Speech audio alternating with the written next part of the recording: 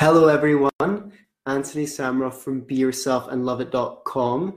Welcome to episode 55 of the Be Yourself and Love It podcast. Do you really understand people? Or perhaps it would be more accurate to say, do the people around you feel like you really understand them? Because I think it's one of the greatest gifts that we can give to people is our understanding, and it costs nothing. One of the things I kind of learned through the last years of being a counselor is that even if I had no technical knowledge whatsoever, even if I didn't know anything about healing or any practices to improve your psyche, I would still be able to help people just by turning up as I am and giving them my attention and then demonstrating that I understand them.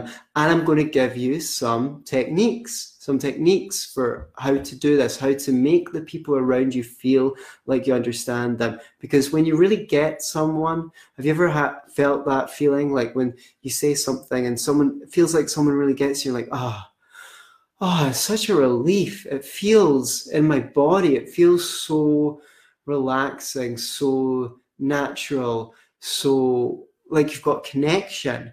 It feels healing. And it would be a very wonderful thing for you to be able to take out into the world, to be able to give people your understanding. And there's also some technique, that sounds quite deep, but there's also some techniques that you can use just when you're chit-chatting to new people to connect with them faster.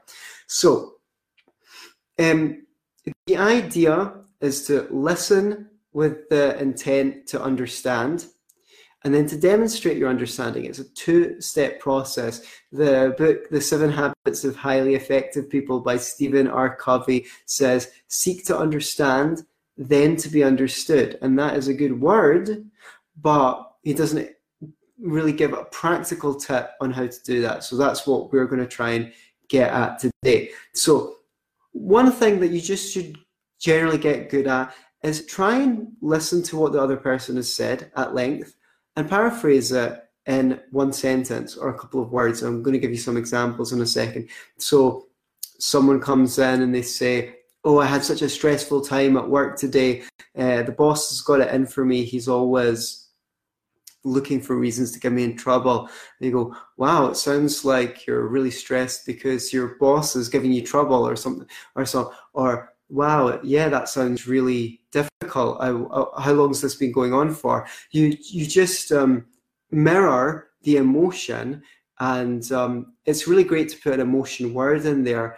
The one that came to mind there is stressful. If you can use a different emotional word from the one that they use, that's even better. So if someone says, I'm so angry about that, I was like, someone comes in, you just go, wow, you sound furious.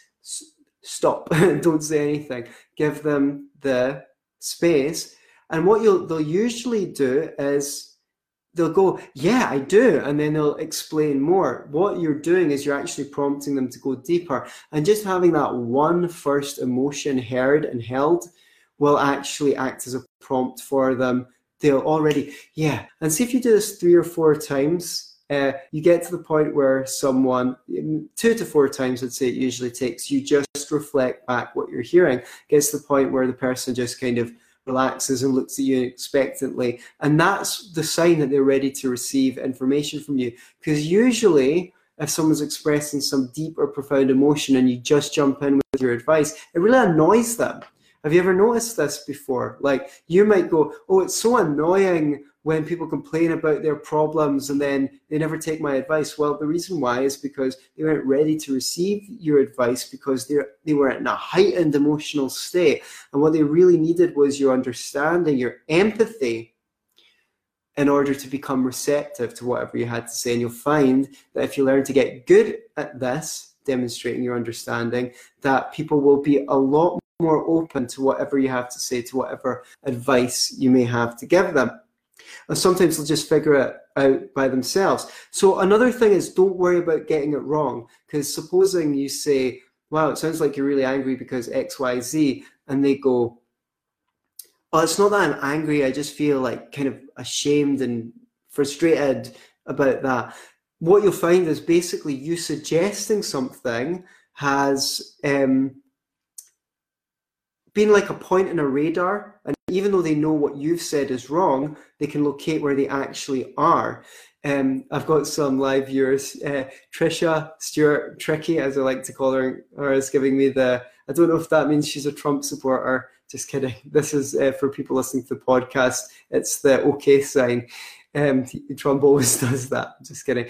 And Ryan Cunningham says, that's great information. Well, if you think it's great, do me a favor. Hit the share button so that this information will reach more people. Really appreciate the feedback. So here's a example from my book, How to Make Small Talk, my ebook, which you can get on Amazon Kindle. I've just broken up with Jared, says the speaker. It was hard to do, but the way he was treating me just got too much to take. Every time I tried to discuss it with him, he would just clam up. The paraphraser says, yeah, it sounds like you tried to talk it out, but he wouldn't be willing to have the conversation. You see, the speakers listened to what she said and just picked out the most important point there. And the speaker says, I did, I tried, I feel much better now. I'm moving on. So this is exactly the kind of thing that you could expect to find when you paraphrase. Someone will go, yeah, that's right. You know, when you really get them, they'll really, really appreciate that, and they'll get enthusiastic. So I tried. I feel much better now. I'm moving on. The paraphraser says, I guess you'll be looking to the future now. And the speaker says, that's right. So see, when they say that's right, that's like, oh, that's your invitation. So the paraphraser would then go on to say something like, I remember when I broke up with my ex, this happened. And the reason why I recommend that is because if you share a personal anecdote with someone after they've opened up to you, then it stops you from creating a dynamic in your relationship where you're like the helper and they're like it can create a sense of an imbalance. Before I was so aware, before I had so much experience behind me, I had the experience of practicing these techniques, which I use as a therapist on people at random parties, whenever someone got into something deep. And I found that sometimes, even though they had a great experience with me at the time, it kind of got funny afterwards. Like the next time I saw those people, it was like, oh, that guy, like, do I have to speak about something serious now because we experienced a profound conversation before? So you don't really want to create a sense of imbalance. So it's great to share your information once they become receptive, not before, because that's just annoying, or share an anecdote from your life, but don't jump in with it too fast. Make sure they're receptive. Otherwise, it looks a little bit like you're trying to hijack the conversation and talk about your thing, and when they're not actually done talking about what they're done. So if you think this is useful, please share it. So yeah, a simpler variation of this approach, and again, you can use this when you first meet people, when you're getting to know someone. Someone says, oh, I'm working in advertising. And you go, you're working in advertising?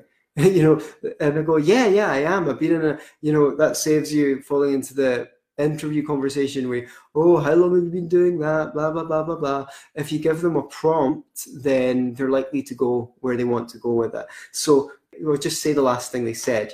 I came in late and the cat had been sick on the carpet.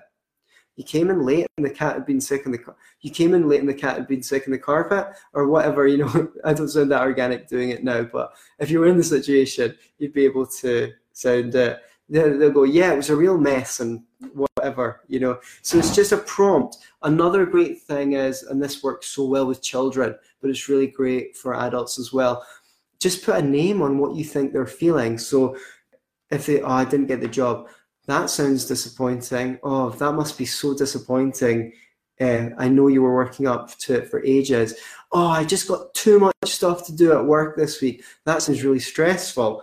How frustrating. You must have been furious. Just reflect back, just put a name on their emotion. That is really, really powerful, and people will really like it. And you can do it about positive things as well. I remember when I was teaching piano, once I had a kid over, and he told me so that at the weekend he was going ice skating. So I just reflected that back. I was like, wow, you really love ice skating. And he's like, yeah, I do. You came alive. So even you can reflect back positive emotions as well, because there's nothing worse than being excited about something and then people are just like so flat. And you're like, oh, why does no one understand me? Why does no one love me? That's what it feels really bad. I hate it. I fucking hate it when I go around. But there's people in my life that I've known, like, I feel like I can tell them things and there's just they just don't even acknowledge what I'm saying. Infuriates me. So I don't think I'm alone in that. Just to go, wow, that sounds great. You don't really need to add anything. It's amazing how you just, wow, that sounds great. Yeah, it's because, it gets people excited. So let's see. I think that's really about us. I do have some other videos on my YouTube channel that you can look out if you want more of this stuff. One's called Can Empathy Be a Learned Skill? The other one, this is a good one. Don't bright side me, bro. That's a good. And from my previous channel, empathizing with your kids, some approaches. So if this sounds like some skills that you could really benefit from, then I've got more video resources that are tangential. So thanks very much for joining me on the live stream. If you thought it was useful, the best thing to do is actually open up Facebook Messenger and just say, hey, I saw this really cool video. I think you'd like it. I know sometimes people are a bit shy to send self-help media, but don't be, because you never know, you might open up a new line of conversation with people to go, oh, that's interesting. If I do it, it kind of looks like spam. So I'm kind of relying on you guys to help me spread the message. One more thing, if you'd like to significantly improve your social skills, I've got a social skills mentoring program. We get together once a week and practice exercises, and that should be really fun. Private message me if you think you'd be interested in joining with other people who'd like to get better at connecting and have more connection in their life. Okay, great. Until next time, be yourself. Well, don't just be yourself and love it.com.